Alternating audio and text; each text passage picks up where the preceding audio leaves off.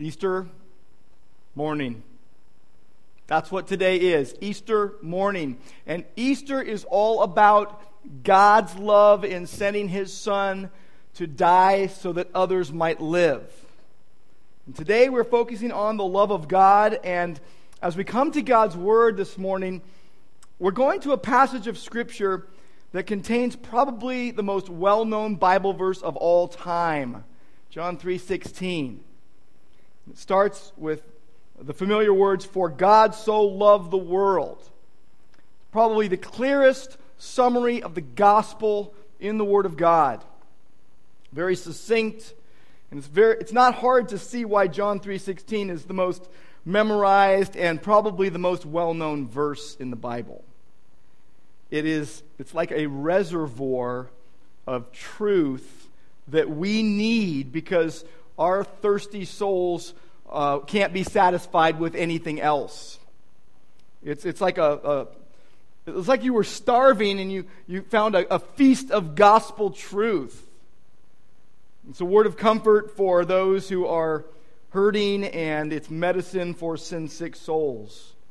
And it's the answer for all the struggles you're finding in life today. Now, I want to say, too, that it can also be a sledgehammer of straightforwardness from God, because it tells you exactly what is going on. And you may have come here today unaware. You may say, "Hey, hold on a minute. Hold on. It's Easter Sunday." I know. I'm wearing a suit, okay? I wear a suit 2 times a year on Sunday mornings. Whether I like it or not. No, Christmas and Easter. In fact, I love wearing a suit. And some of you are wearing suits. But here's the thing. You might have come in today and said, "Hey, look, I'm here. I'm checking in for my yearly checkup. Don't hassle me." I won't at all. But I can't guarantee that God won't be all over you, okay? I'm just saying right now. John 3:16 contains massive realities that we cannot escape. What I'm saying to you today is that there's probably no bigger realities that are being faced than right here in John 3:16. No greater truths which we must grapple about God's love, about the world, about the Son of God, about faith in God, about perishing forever or living forever, about whosoever will. See, it's about you or not. There's nothing bigger than this. It's about the greatest things that exist. What could be more urgent? What could be more relevant? What could be more important on a day like Easter than to make sure where you stand between God and you and what He has said in His Word? I invite you to open your Bibles to John chapter 3. That's where we're going to be today. I invite you to stand with me to honor God and His Word as I read John chapter 3, verses 16 through 21. Let me say, too, if you are a guest with us today, you've already been welcomed warmly, but I'm so glad you're here. And we don't want to pressure you in any way. But I want you to know something before I read these verses from the Bible. Grace Church of Orange people are committed to God's book. We are Bible people here at Grace Church. And we're going to do right now what we do every week when we gather on Sunday morning. We open up our Bibles, we stand up just really to call attention to the fact that this is God's Word, not just somebody else's thoughts. This is what God has to say to us. And we let the Bible have its way in our hearts. We let it have its say in our lives. And one thing you need to know, we believe that if anything good comes from our time in the Word of God, it's because the Spirit of God has worked in our hearts in such a way to bring about change. The Spirit of God has used the Word of God to change us. So John chapter 3, and beginning at verse 16, this is God's Word. For God so loved the world that He gave His only Son, that whoever believes in Him should not perish, but have eternal life. For God did not send his Son into the world to condemn the world, but in order that the world might be saved through him. Whoever believes in him is not condemned, but whoever does not believe is condemned already, because he has not believed in the name of the only Son of God. And this is the judgment. The light has come into the world, and people love the darkness rather than the light because their deeds were evil. For everyone who does wicked things hates the light and does not come to the light, lest his deeds should be exposed. But whoever does what is true comes to the light, so that it may be clearly seen that his deeds have been carried out in God. This is God's word. And I'm going to pray right now. This is what we do every week. I read the Bible and then I pray. I just want you to know, I want to ask you to do something.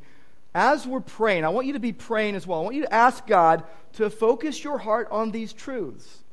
We all have other things going on today, especially on Easter Sunday. Family coming over, all sorts of things. And so I'll make a deal with you. I won't worry about all the people coming to my house this afternoon if you don't worry about all the things that you're doing this afternoon. And let's ask God to focus our hearts on these truths and do whatever he wants in our lives and in our hearts as a result. Fair enough? All right, let's pray. Lord God, thank you for this time. Lord, thank you for this privilege that we could be in this room, all ages, babies and young kids and youth and young adults and younger adults even. And thank you, Lord, that we can be here to hear your word, to sing your praises on the day that we remember the risen Lord Jesus Christ. I pray, Lord, that you would focus our hearts on these truths. I pray, Lord, that you would speak to us by your Spirit, through your word, for your glory today. We pray in Jesus' name. Amen. And please be seated.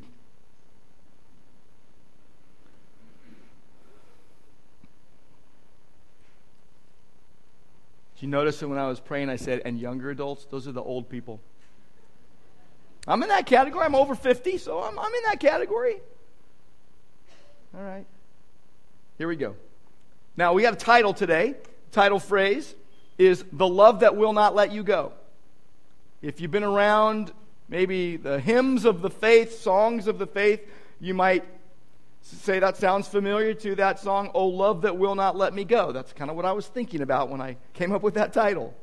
But I want you to know I'm using this title in two different ways. I want to be really clear about how I'm using this title. The first way is that if you are a believer in the risen Lord Jesus Christ, if you trust in him for salvation, apart from anything you can do on your own, then you are safe and secure eternally, spiritually, now and through eternity. God will never let you go. He will never leave you. He will never lose you. He will never let you go. He will hold on to you. That's the idea. That's the first way I'm using this title. But there's a second way. And the second way is this. If you reject the Lord Jesus Christ and you refuse to believe and be saved, God is not going to let you go without being exposed to or considering Christ's words, unless you leave, like right now. Okay?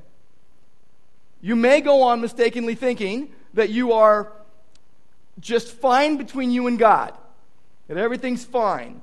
But you will have heard the truth today of the gospel of the grace of God in Christ, and you might even go on fooling yourself thinking, no, I found a different way. I found a different way to make sure that I'm right with God. And I would just say this, you're wrong, and you will have been exposed to him who is the way and the truth and the life, who said that no one comes to the Father except through me. And so you won't be able to claim ignorance of Christ's claims. That's how I'm using this title today, The Love That Will Not Let You Go. Now, you may have come here today and you're unaware. You're like, wait, whoa. I came here on Easter. I checked in twice a year, if I need it or not. Or, hey, wait, bait and switch. They told me it was donut day. that there was going to be like quiche or something, and that I was going to have a brunch. Bait and switch. I wasn't aware that we were going to do this. Well, we are. Now here's the deal.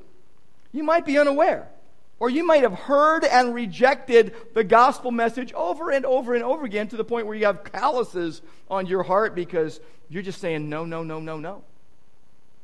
Or you may be well acquainted with the gospel and aligned with Jesus and God's word, and you're like, bring it. I want to hear it again. I want to hear that story over and over and over again. I love the gospel. Whatever your spiritual status, here's my job today. My job is not to convict you of sin. That's the Holy Spirit's job.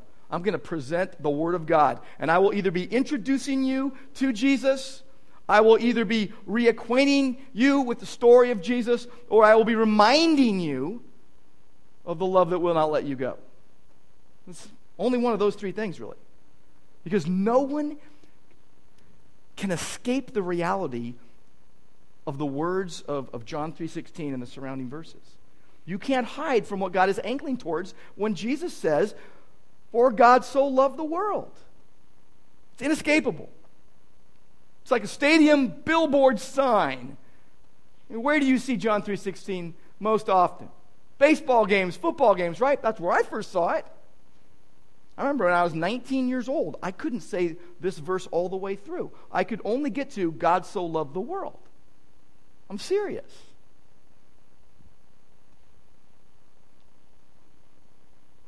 Verse of Scripture that can be rattled off in mere seconds, but it takes a lifetime to understand. There's a gem of truth that has sadly been devalued due to familiarity. Everyone's so familiar with it. Kids love it. Kids, raise your hand if you love John 3:16.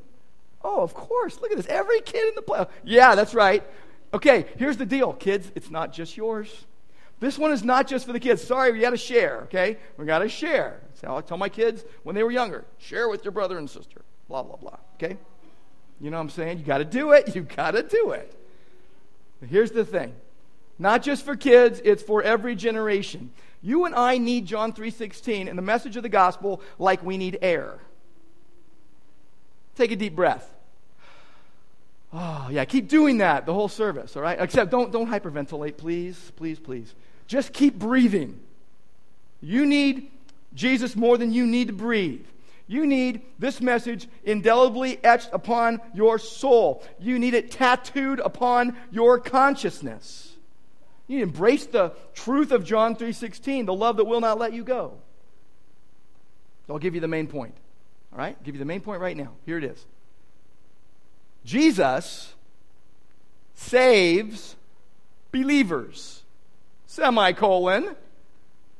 Unbelievers condemn themselves. Told you we're not condemning anybody here. Jesus made it really clear. If you don't believe in me, you have already condemned yourself. So Jesus saves believers. Unbelievers condemn themselves. That's where we're going today. That's what we're talking about today. And I think it's very appropriate on Easter Sunday to focus on the love of God, especially in John 3:16 through 21. And here's the game plan. I'm going to basically show you 5 things from this passage that reveals the love of God. 5 things about the love of God. I call them even anchors, but not like a boat anchor, more like a rock climbing anchor. Okay? So think about this. If you're rock climbing, there's a belay, right? And the belay's job is to pay attention and not let go of the rope, right? Well, it's exactly what it is. I'm telling you right now. I don't know a lot about it, but I do know. Here's what I do know. You have to pay attention and don't let go of the rope. It's amazing how many people let go of the rope when they're the belay. It's like, really? Get another job, okay? All right. Well, I'm just volunteering. I understand. Okay. So 5 anchors for your life that Jesus reveals about God's love. So here's the first one, okay? First one. See it in verse 16. God's love is universal. His love is universal. For God so loved the world. Now some of you are saying, well, does that make God a universalist? No. His love is universal, but God is no universalist. He loves everyone, but he doesn't save everyone. For God so loved the world. It starts with God. By the way the Gospel of John uses the word world is this way.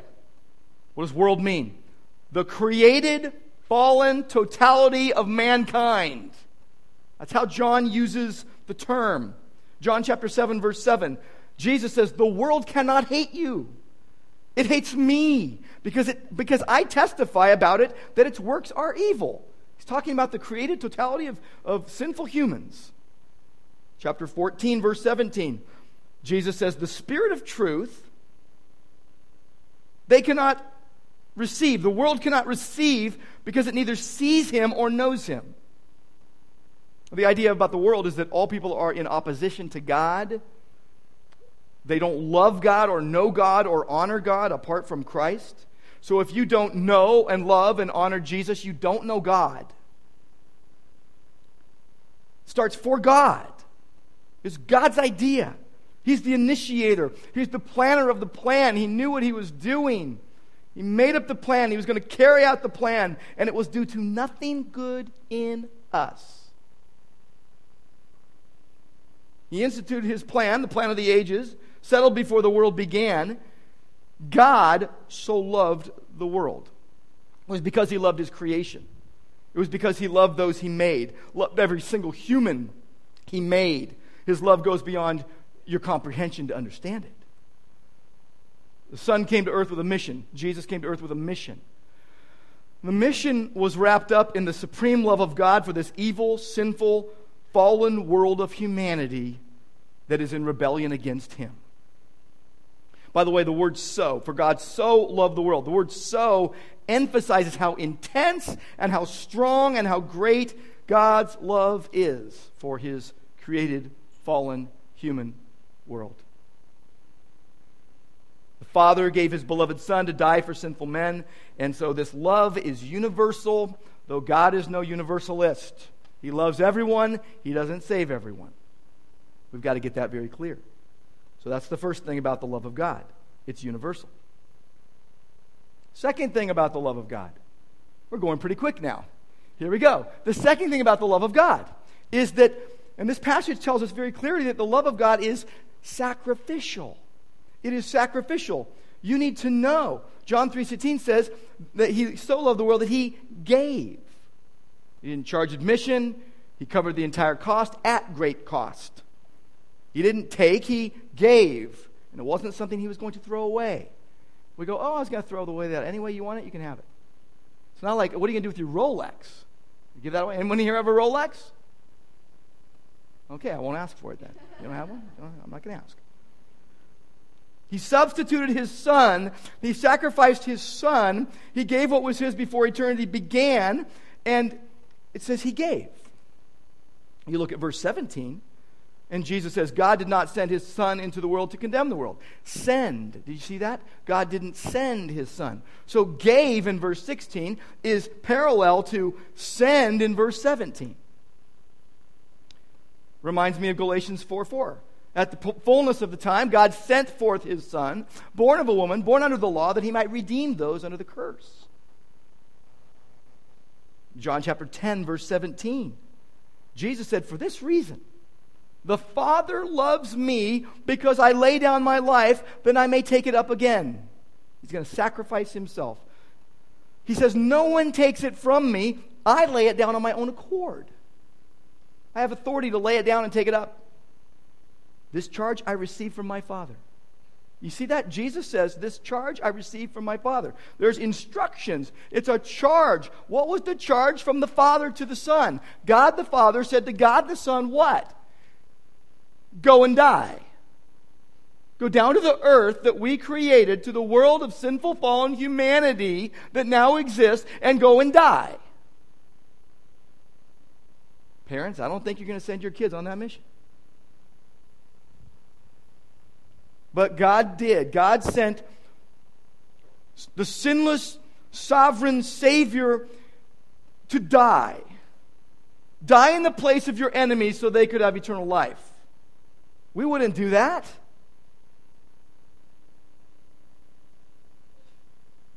The Bible says that it's a trustworthy statement deserving full acceptance that Christ Jesus came into the world to save sinners. He came to suffer. He came to die sacrificially in their place. You need to know that God did that. You need to know that He substituted His Son in your place. His only Son, the Son of God, God Almighty, God incarnate. You need to know that. You need to receive that.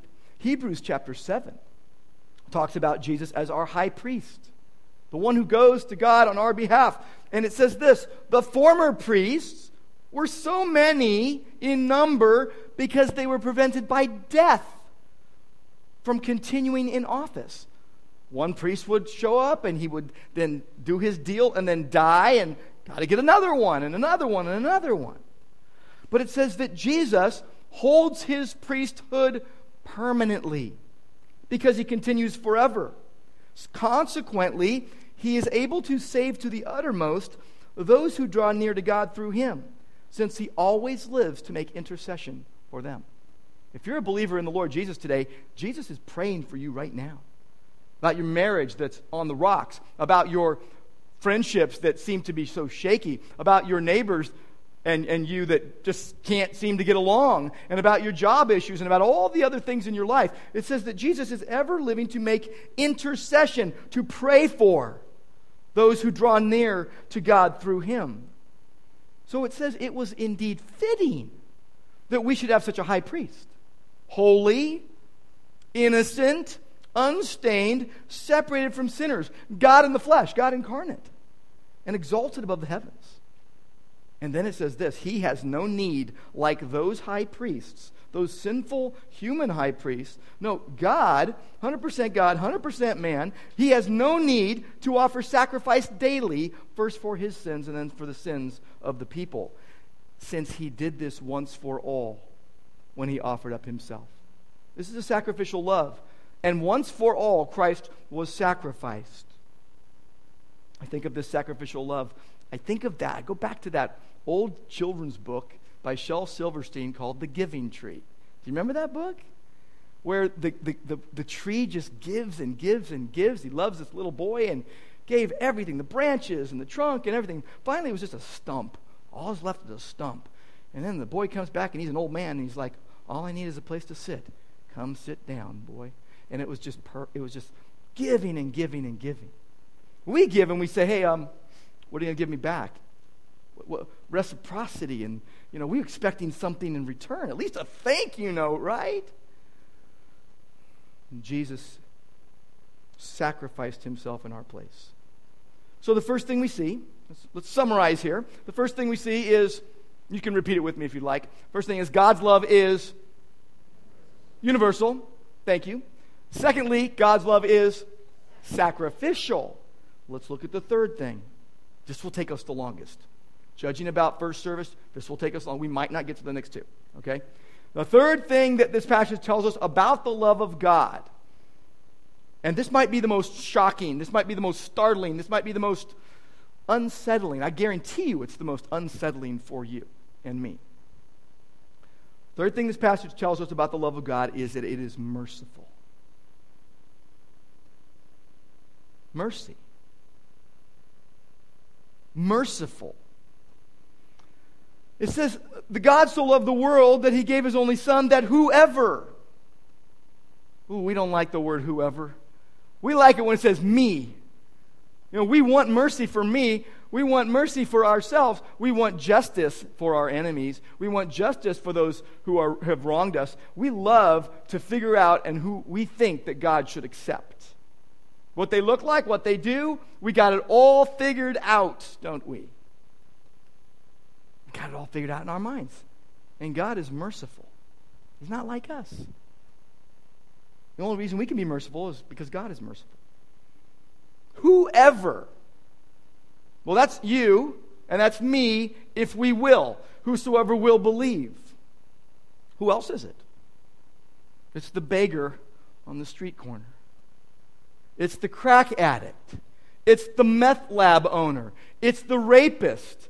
It's the child molester. It's the bank robber. It's your beloved. It's the CEO. It's the most powerful person on earth. It's the weakest person on earth. It's the person who beat you. It's the person who doesn't hold your political views. Whosoever. It's the gossip. It's the glutton. It's the most popular person in class. Whoever. Without distinction. Without works. Without any deserving. Whoever. Is it you? Is it you? We don't like the love of God very much sometimes. We love to talk about the love of God. We love to sing about the love of God. We don't like to live about the love of God. It's so countercultural to us. It's so counterintuitive. It kind of shocks us, and it doesn't fit our theology often. No, God doesn't love people like that. It's not fair, we say, that guilty sinners go free unless it's me. We want mercy for ourselves, justice for our enemies. But we read in Scripture that Jesus loves his enemies. And Jesus says, you shall love your enemies. 1 John chapter 4. It says, if we say we love God and hate our brother, we're liars. If we can't love our brother whom we see, how can we love God whom we do not see? So our faulty logic condemns us. Jesus says, whoever would believe in him. The only stipulation is something that you can't manufacture on your own. It can only receive it as a gift, faith. The gift of God, supernatural, necessary. And faith's object, the Lord Jesus Christ, Son of God, sinless, sovereign, Savior of all. You know what the key word is in John chapter 3? Believe. Believe. It's used 7 times in this chapter. It's about the new birth that God gives being appropriated by an act of faith. God takes the initiative in salvation, and a human response to the worth of God and regeneration is expected. Well, now God's in your face. He says, whoever would believe. God is in your face. I'm not in your face. God's up in everybody's face right now. And he's saying, do you believe? Whosoever would believe. Jesus is saying it to Nicodemus at this point. And he told him just a moment ago, you don't believe, Nicodemus. You don't believe it.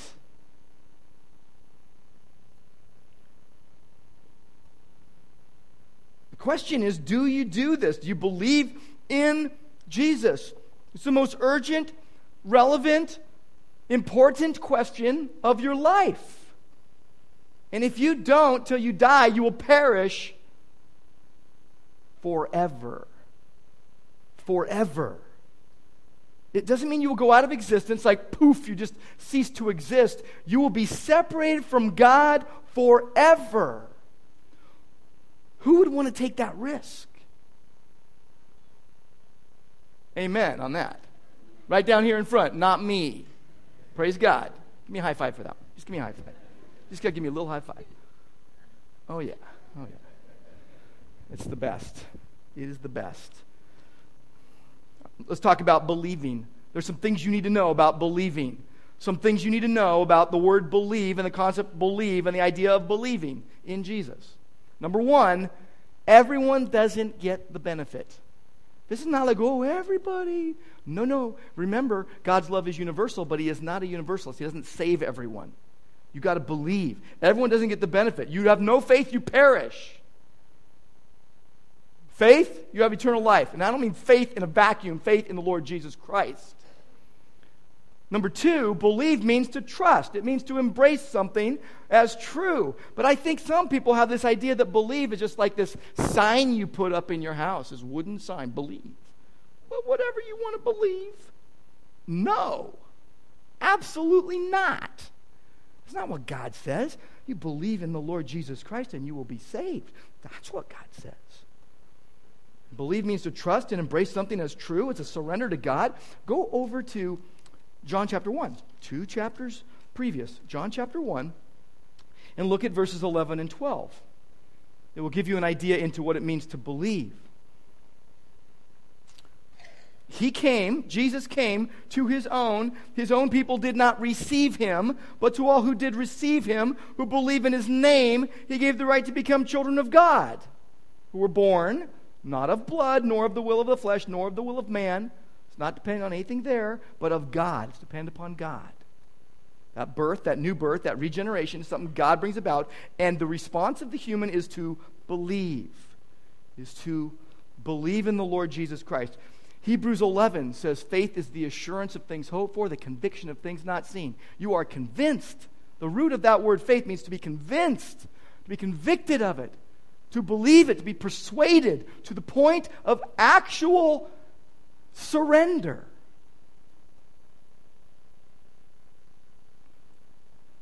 You believe that your chair would hold you up. You went all the way in. It did its job. It's still doing its job. You keep trusting in it. One more thing you need to know about believe, though.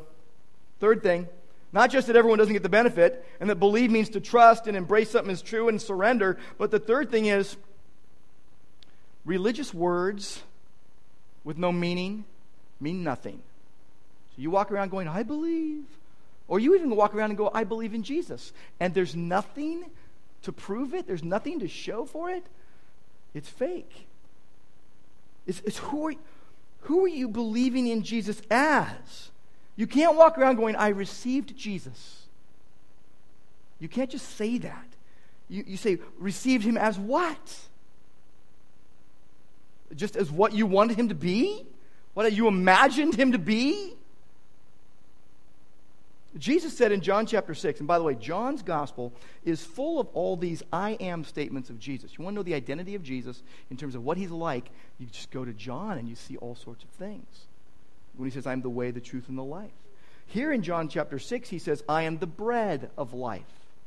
I'm the bread of life, Jesus says. Whoever comes to me shall not hunger. Means he won't be spiritually hungry. He's going to satisfy your hunger. And whoever believes in me will never thirst. So he's bread for your soul. He's water for your soul. He satisfies you. You got to believe in Jesus for that. You say, there's no other place for my sins to go. They already went on Jesus on the cross, and I am not going to do anything to look anywhere else for any kind of Savior. That's what you're saying when you say, I believe in Jesus. Now, Jesus says, those who believe will not perish. So the benefit, it just blows your mind. You're like, perishing is not good. Under the wrath of God, not good. Lost in sin, not good. And God says, if you believe in me, in Jesus, you will not perish. You won't die for your sin because someone else died for your sin. Perish basically means eternally have what is not life. You'll be consciously having a condemnation continually. He talks about that in the next verses. He says, the Son of God did not get sent to condemn the world, but that the world would be saved through me. The idea is that you perish, you're eternally not having life in Christ. You're condemned, you're guilty, you're hellbound, you're dead in sin, and God owes you nothing. You'll get what you deserve. Let me go to the end of chapter 3 of John's Gospel, verse 36, and look at what Jesus says there. He says, whoever believes in the Son has eternal life. Whoever does not obey the Son shall not see life, but the wrath of God remains on him. So they're already condemned, and wrath remains. The eternal wrath of God on you because of your sin. I can't think of anything worse. I can't think of anything more terrifying. Go with me to John chapter 20, that first Easter morning. It's interesting. Do you know that the first Easter sunrise service didn't have a lot of people at it? The church of 2012 in America would say, we're not going to do that next year. It wasn't cost effective. There weren't a lot of people at the first Easter sunrise service. First day of the week, John chapter 20, verse 1.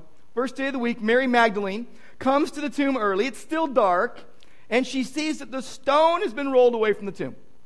She runs and tells Simon Peter and the other disciple, the one whom Jesus loved.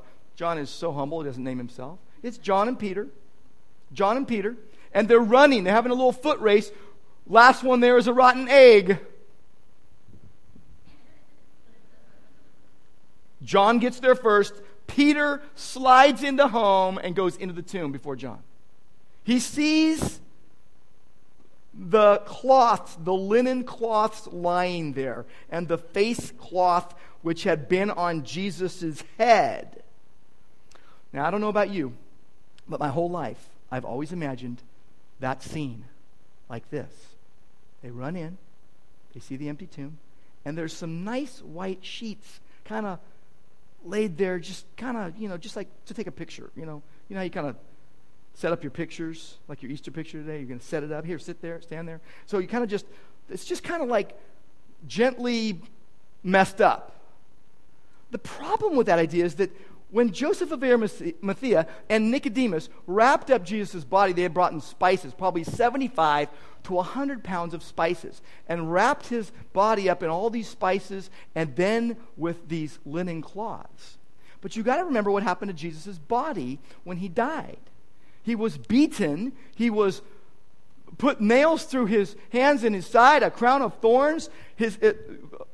Isaiah 53 says his appearance was marred more than anyone. So there was blood, there was just messiness. So when you think about those grave clothes just lying there, it would have been gooey, icky, and smelly probably. Now, Jesus wasn't there. And what happens blows my mind. I still can't believe it. Every time I read it, I'm like, really? And in my Bible, I put a question mark and an exclamation point. Look at verse 10. So they see that Jesus isn't in the tomb, but they didn't understand the scripture that he must rise from the dead, so they went back to their homes. What? They didn't stay for the Easter sunrise service. They leave before it starts. They're there, but they leave before it starts. So who's left? Mary. And Mary's standing crying outside the tomb. And she looks inside the tomb and she sees two angels. And the angels are like, how come you're crying? They knew. And then they've taken away my Lord. I don't know where they put him. And she turns around and Jesus is standing there, but she doesn't know it's Jesus. She thinks it's the gardener. And she goes, hey, if you've taken my Lord, you give him back right now. And Jesus says her name, Mary. He knows your name. Here, he says Mary, and her response is Rabboni. In Aramaic, it means teacher. And he goes, hey, don't cling to me. I haven't ascended yet to the Father, but you go to my brothers and say to them, I am ascending to my Father and your Father, to my God and your God. She's got some awesome news to give. And so Mary Magdalene went and announced to the disciples, get this, I have seen the Lord. I have seen the Lord. But here's what I don't read next. They go running back to the tomb. No. So the first Easter sunrise service, you've got Mary and probably some other women there with her. Peter and John don't stay. They go to their homes. Now, Jesus has to have home group at their house that night. I'm not having my home group tonight. We're having the family over today. So, if you're in my home group, we're not having home group. You got the message, all right? There we go. There's others. Yeah, there you go, right here. All right, here's the deal. Jesus, it says in verse 19, on the evening of that day, the first day of the week, the doors were locked where the disciples were for fear of the Jews. He came in and stands among them. Peace be with you, he says. He's got to go see them. We go to church on Easter. They didn't. and he shows them his hands and his side, and they're glad. And Jesus says, peace be with you. As the Father has sent me, I'm going to send you. But then Thomas wasn't there. Thomas wasn't there. Where was that guy? He was not on vacation. He was not on a trip. I think he just went, forget this. I'm not going to be a part of the losing team. And it said, and Thomas hears about it and he goes, I'm not going to believe unless Jesus does what I think he should do. Is that you today? I'm not going to believe unless Jesus does what I think he should do. Love what Jesus says when he sees him. He says, do not disbelieve, but believe. You've got to believe in the Lord Jesus Christ. And then John gives the whole goal for his gospel in John chapter 20, verses 30 and 31. Says that Jesus did many other signs in the presence of the disciples, which are not written in the book, but these are written so that you may believe that Jesus is the Christ, the Son of God, and that by believing you may have life in his name. That's it right there. That's it right there. God is so merciful, though. He is so patient with his people. We don't want to be merciful. You know, there was a guy, I just heard about this week. There was a guy that got convicted of armed robbery. He was guilty. He was going to be sent to jail. And this was 13 years ago. And they told him, you wait for the notice of when you're supposed to report to jail. The notice never comes. So the guy goes about, he asks his lawyer, and the guy goes, I don't know what's up. Maybe they let it go. So he just goes about his business. He cleans his life up. He gets married, has kids, starts 3 businesses. And just recently they came knocking at his door because they realized the clerical error that was made, and now he's in jail for 13 years. Now his attorney's asking for leniency, for mercy, for time served. If we take a vote here, do not raise your hand. But if you take a vote, we'll be split down the middle. Some of you are like, he should go to jail. He deserves it. Others are like, oh, give the guy a break. But Jesus doesn't take a vote. Worst book I ever read, by a person that I really respected, actually. Here's what they said. God casts one vote, Satan casts one vote, and you cast the deciding vote. That's a load of untruth. God is merciful. God is merciful. And he, Romans 9 tells us, it has mercy on whoever he wants to have mercy on. It doesn't depend upon us. It doesn't depend on what our will is. It depends on God's will. I told you that would take the longest, and now we have 2 more things left, so we'll go really quick through the 4th one. Okay? Because we have like 3 minutes to go. The 4th thing that this passage tells us about the love of God. Let's do some review, though. The first thing the passage tells us is that God's love is universal. It's right up there. Close your eyes and say it. See if you can remember. I forgot about this. The second thing is God's love is sacrificial. I saw Bob close his eyes. Good job. Good boy. And then the third thing is that God's love is merciful. 4th thing is that God's love is eternal. Eternal. We saw last week the first 15 verses of John chapter 3. The need for the new birth. 3 truths about the new birth and regeneration. And how God is the source of the new birth. He sovereignly gives spiritual life to those he's chosen.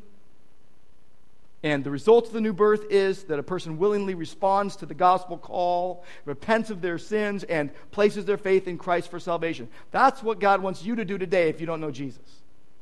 Eternal life in Christ. It's a quantity of life, but also a quality of life. It's the life of God in you.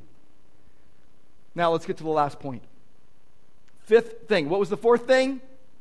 It's right there. Of course you know.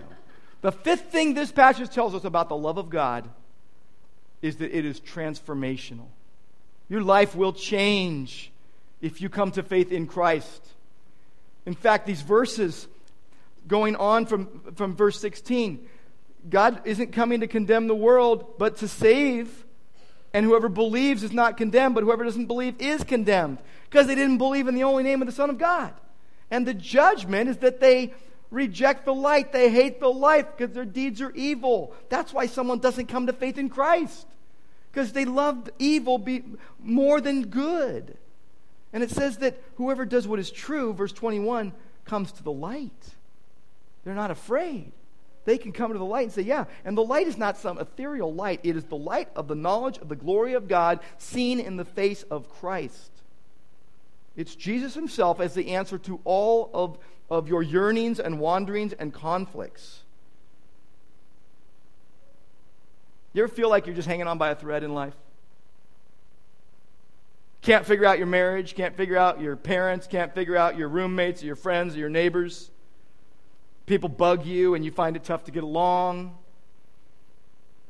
Just churning internally all the time. Turmoil, conflicts within in your heart and outside with people. No peace, just unrest. You boil it all down, we are all looking for forgiveness and new life. That's what we want, isn't it? We want forgiveness and new life. We want to be free from our sins, and we want to have a new life from God. We are looking for this. We're guilty, so we know we need forgiveness. We're dead, and we need new life. And the cross deals with the guilt. Sin was paid for. The resurrection deals with the need for new life.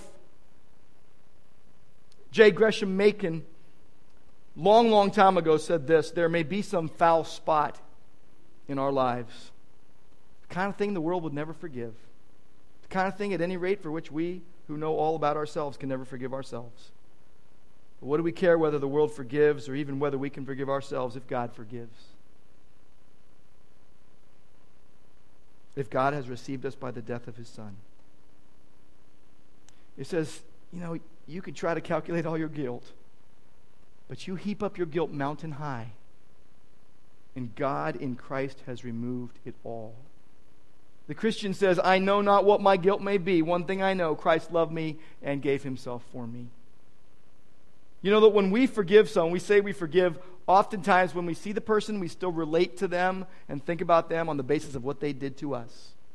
But when God forgives you, it's clean and clear. He refuses any longer to relate to you on the basis of your sin. Instead, He relates to you on the basis of Christ's finished work. In Christ, you're both alive and forgiven. God gives you life and forgives you all your sins. He no longer relates to you on the basis of your sins. If your best friend and your worst enemy were both clinging from a rock, they're out rock climbing, who are you going to save? God never lets go. God doesn't choose like we do. If you're not a Christian today, I would just say that you need Jesus more than you need air. And you need to stop fighting God, and you need to come to faith in Christ based upon what He has done. And if you're a Christian today, you need to model the kind of love of God, the love of God that loves everyone and sacrifices for others and is merciful and points to eternal things, and just live before people with the changed life that God gives you. Lord God, thank You that You are so good. Thank You, Lord, that Jesus, You save believers. I pray that everyone who hears these words would be a believer in the Lord Jesus Christ. We know that unbelievers condemn themselves, and Lord, we don't want them to. We pray, Lord, that they would turn to You, the Lamb of God who takes away the sins of the world. We pray in Christ's name. Amen.